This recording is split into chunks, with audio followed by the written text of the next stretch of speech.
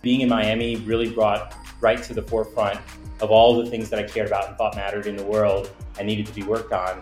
And then it turned out a lot of them also correlated and tied back to climate change, which meant to me as an entrepreneur an opportunity to make money as well while doing good. Stonly, it's so good to see you. Welcome to Opportunity Miami.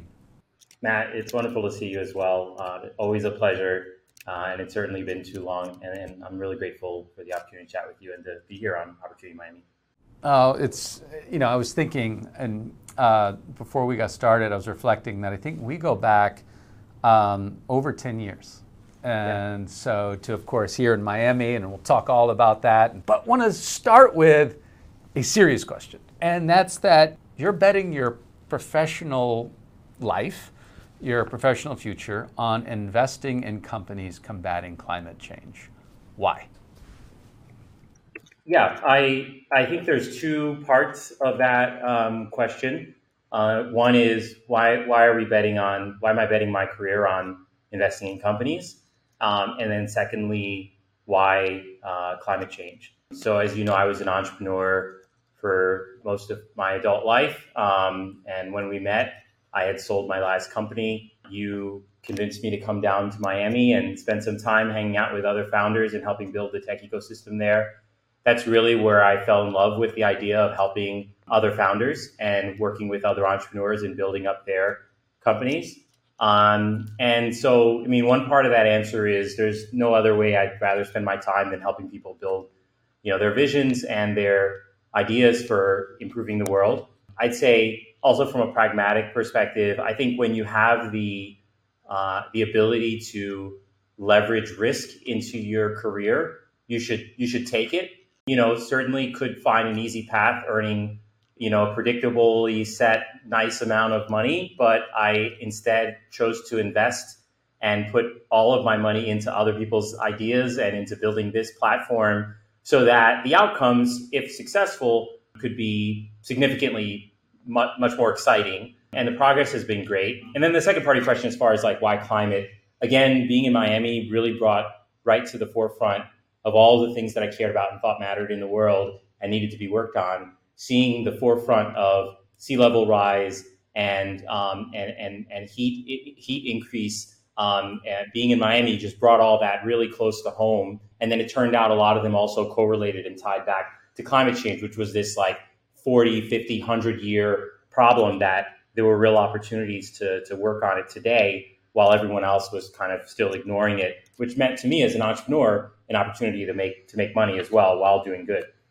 So moved to San Francisco and, one thing led to another and launched with Shaun Third Sphere. Tell us what Third Sphere is.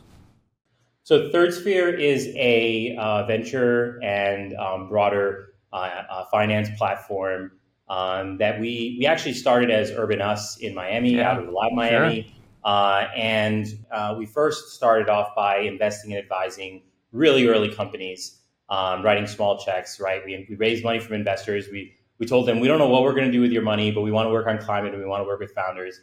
We ended up advising some companies, but mostly just gave them the money. And that ultimately rolled into this series of venture funds. And as we were building the venture fund, we realized there was an opportunity to also deploy private credit, private debt strategies into early climate companies. And so now it's a broader platform. Really, at the end of the day, our business is finding the most promising companies and potential solutions and helping them come to market, grow, and ideally to an exit that's sustainable and returns capital to our LPs. That's basically my day-to-day. And Third Sphere was the evolution of Urban Us in that when we started, it was this how do we talk about climate without saying climate? And again, the inspiration from Miami was you can work on a lot of urban challenges that actually do tie back to climate, and you can have this urban city conversation. And ultimately, though, we realized we had covered a lot of territory about 6-7 years in on the urban sustainability and resilience front. And we evolved to expand to a more broader climate strategy. And therefore, the brand definition expanded as well. And that's why we're Third Sphere today. So give us a sense about sort of how big is the fund or funds and how many companies that you're currently invested in? So we have a little over 100 million in assets under management today. That's not including valuation increases.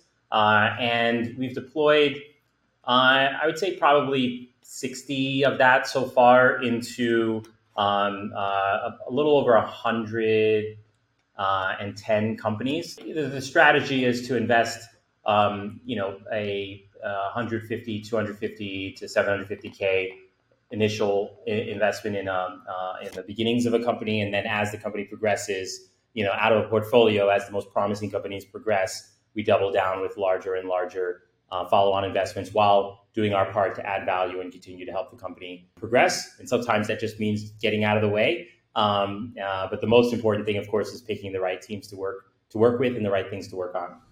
Talk with us about some of the types of companies that that you're investing in, and what are the areas sort of within the climate space that excite you the most? We've been accused of two things. One, of being the sort of pragmatic and practical VC, in that we are looking for things that are that have moonshot qualities but are not quite moonshots.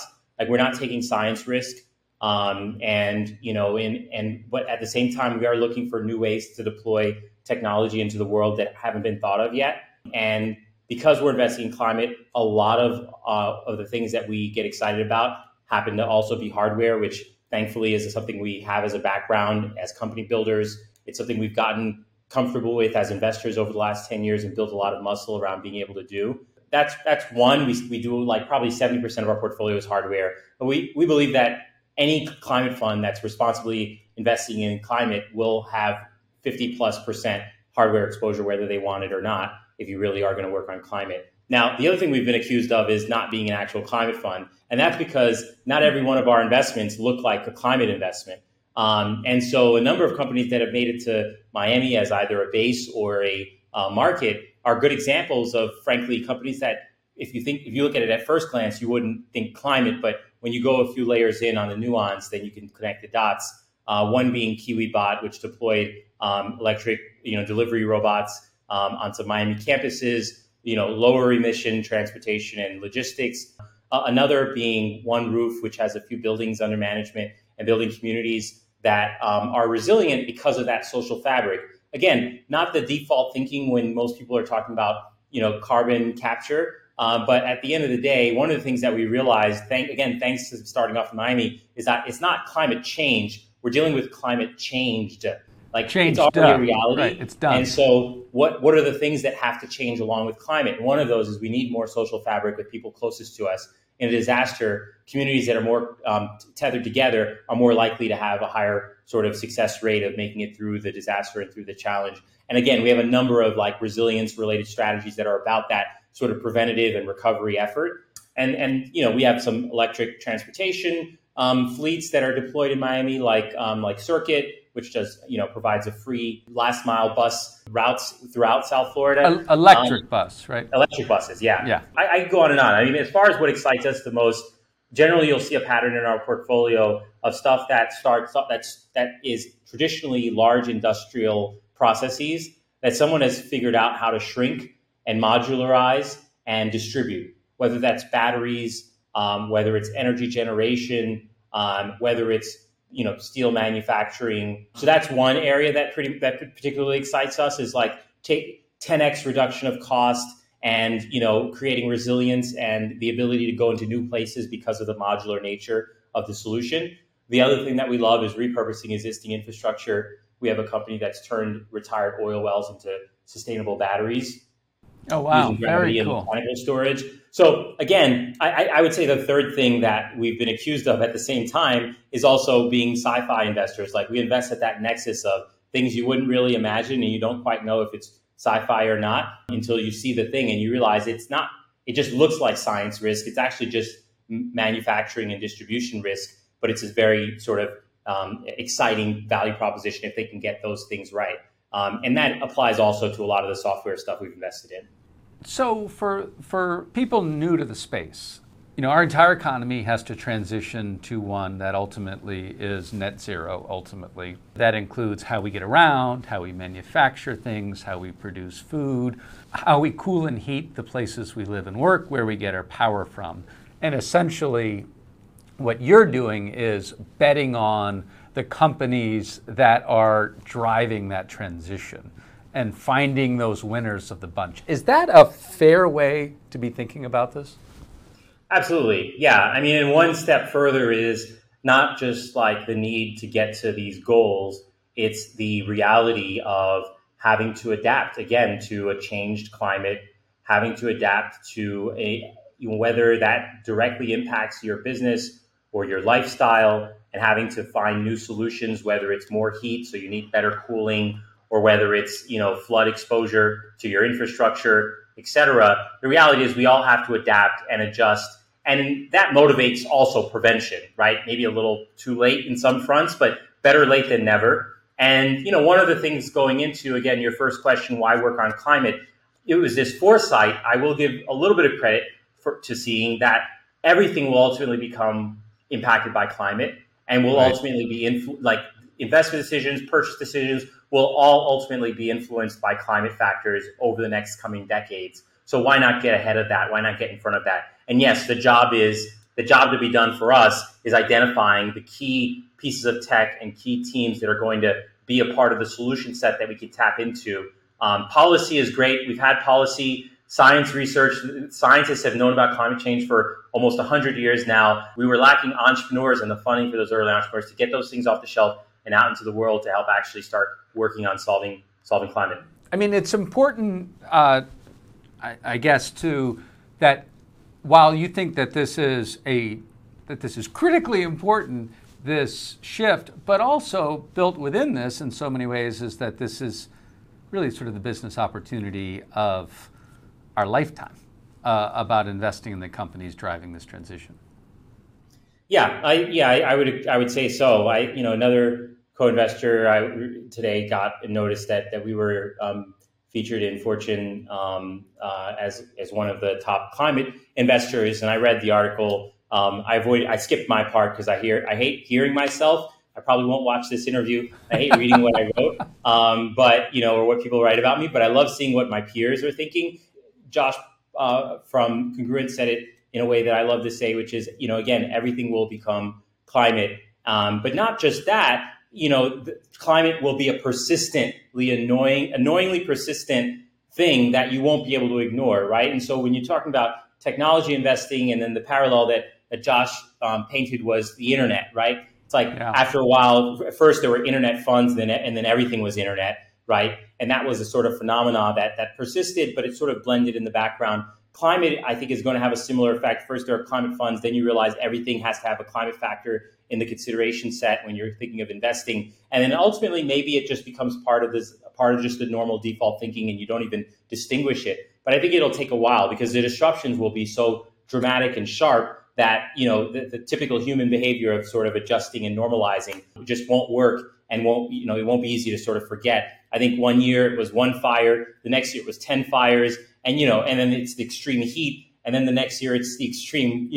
wetness. And so it's all these different left, right punches hitting us in different places. And so, it just becomes more and more an inignorable thing, but also hard to just sort of normalize and accept that, climate has changed, because it's currently still changing, and not for the better for us. We have to adapt. We also have to do whatever we can to prevent. And, and it's not just like we have to do it because it's good, also because our society is built around a very stable climate that, we may not have the luxury, and we have to embrace and accept the fact that we're part of the reason that stable period has ended or is ending. And there may be some things we can still do to curtail and to turn the ship. So the onus is on us to try, or accept that, the multi-trillion-dollar economy, the billions of people on this planet, like all of that could dramatically change if we just sit around and do nothing.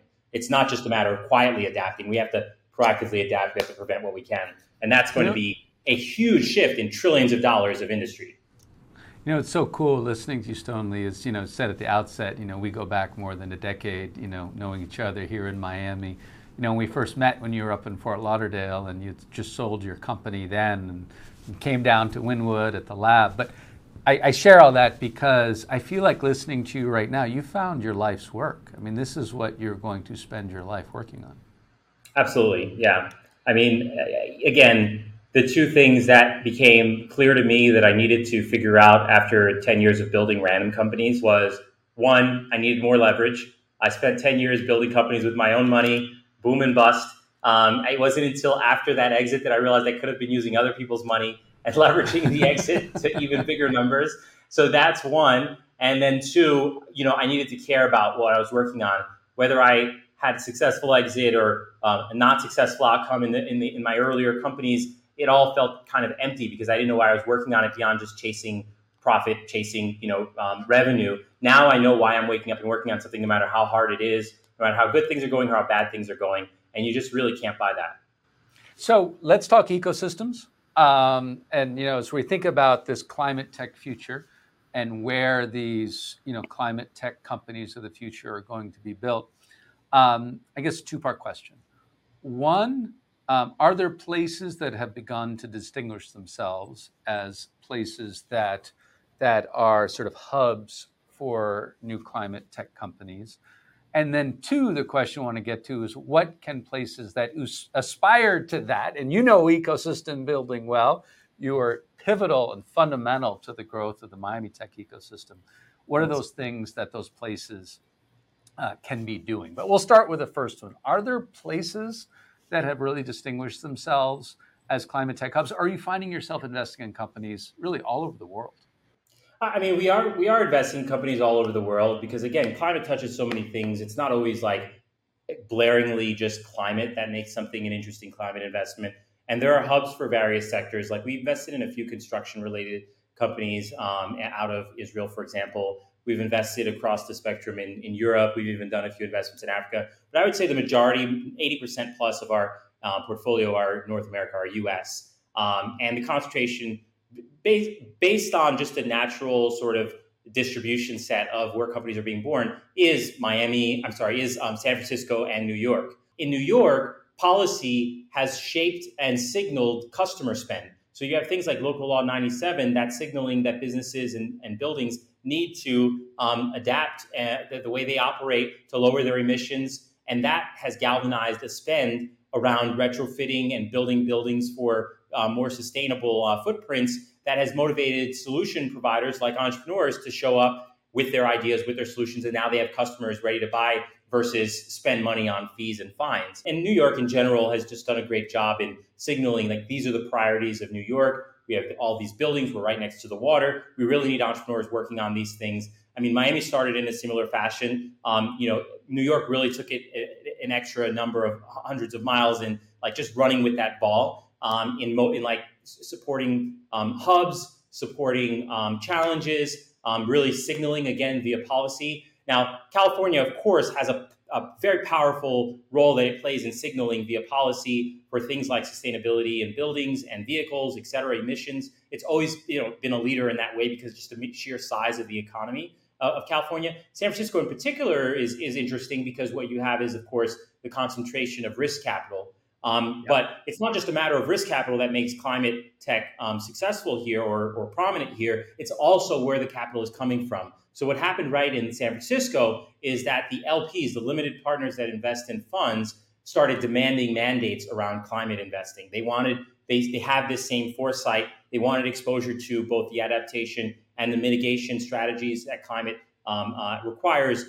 They have assets exposed to the climate disaster, so they wanted upside. And so they are asking their GPs, the investors that run these funds, to give them climate strategies. And that's what spurred this pangent explosion of climate funds in the Bay Area, but really everywhere, right? LPs distribute their capital now more universally as well. It's not all VCs aren't just in the Bay Area anymore. A number of them have moved to Miami. But I think what will inspire and instill more growth of climate investing in South Florida is LP dollars that are asking for these mandates, that believe in the upside and are saying you're at least going to have some part of your strategy, or we're looking for funds that have an entire strategy around climate because it's happening here. And the opportunity to lose, and if we do nothing, lose money. And if we do something, maybe make a lot of money is also here. And it aligns with, generally these LPs are pension funds, et cetera. It aligns with improving the quality of life of our stakeholders. So it makes all the sense in the world for Miami to be a nexus of those two powers, legislation, policy that's protective and encouraging of a better, symbiosis with the planet and adapting to the changing climate, but also capital motivating the talent to actually work on these things. What is the world that you hope that investing in climate tech companies around the world, across the US and New York, SF, here in Miami too, that you hope to see? It's definitely going to be a significantly different world, both from the planetary side and the tech side. On the planetary side, either we've figured a lot out and we now live a much more symbiotic relationship with the planet, and it's a wonderful world to live in, as it should be, or at least we found our place in it that makes it wonderful for us. It'll always be a wonderful world. It's just whether or not there'll be a place in it for us. Now, the other side of that coin is maybe we haven't. And, I love sailing. I want to teach my son to sail. I loved, the archipelagos that Miamians love to do, where you got to get on the water with a bunch of boats. But I don't want to have to do that just to go to the grocery store, right? And I don't want, health issues that come from literally just being born and being out in the world because it's so hot. It could be a really tough to live in world, which, who knows how we get to our base priorities of continuing to expand society and tech progress when we're dealing with just back to the basics of survival and hierarchy of needs. Like we have to curtail getting back to those base things because it delays the further advancement, of our species and society. And again, this ultimate goal of taking the good we've done here and expanding it.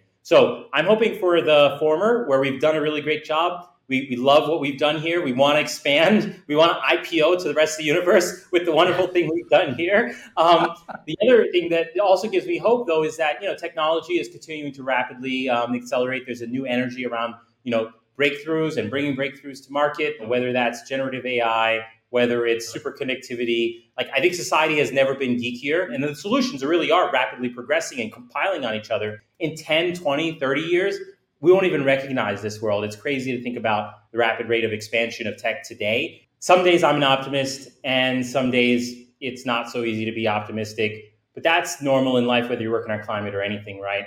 So my work does not depend on how optimistic I'm feeling. The concept that I like to remind myself is like, I'm a baby turtleist, right? You're on the seashore and there's a baby turtle trying to crawl back to the ocean amongst many. And you pick one up and you take it to the ocean, and someone, this is an adage, I'm not making this up, someone says, well, why bother with one baby turtle when there's so many to pick up? Like, well, at least I can do this one thing, and it'll matter to this turtle. And so when I wake up every day, it's at least I can work on this one piece to move the needle forward, and it matters to this one piece, and it matters to myself that I got to work on it. We'll see where we end up. Obviously, there's hope. I definitely have hope. That's the only reason to work on anything. But even a stock trader has hope that they're going to make a ton of money today. And you kind of have to have that sort of foolish belief that it can work out. But really, it's all about doing the work and just getting up, doing one more thing that day. And that's what motivates me. Stonly, it is so great to see you. Always so much fun to talk. Too short. But thank you for this time today. This has just been awesome.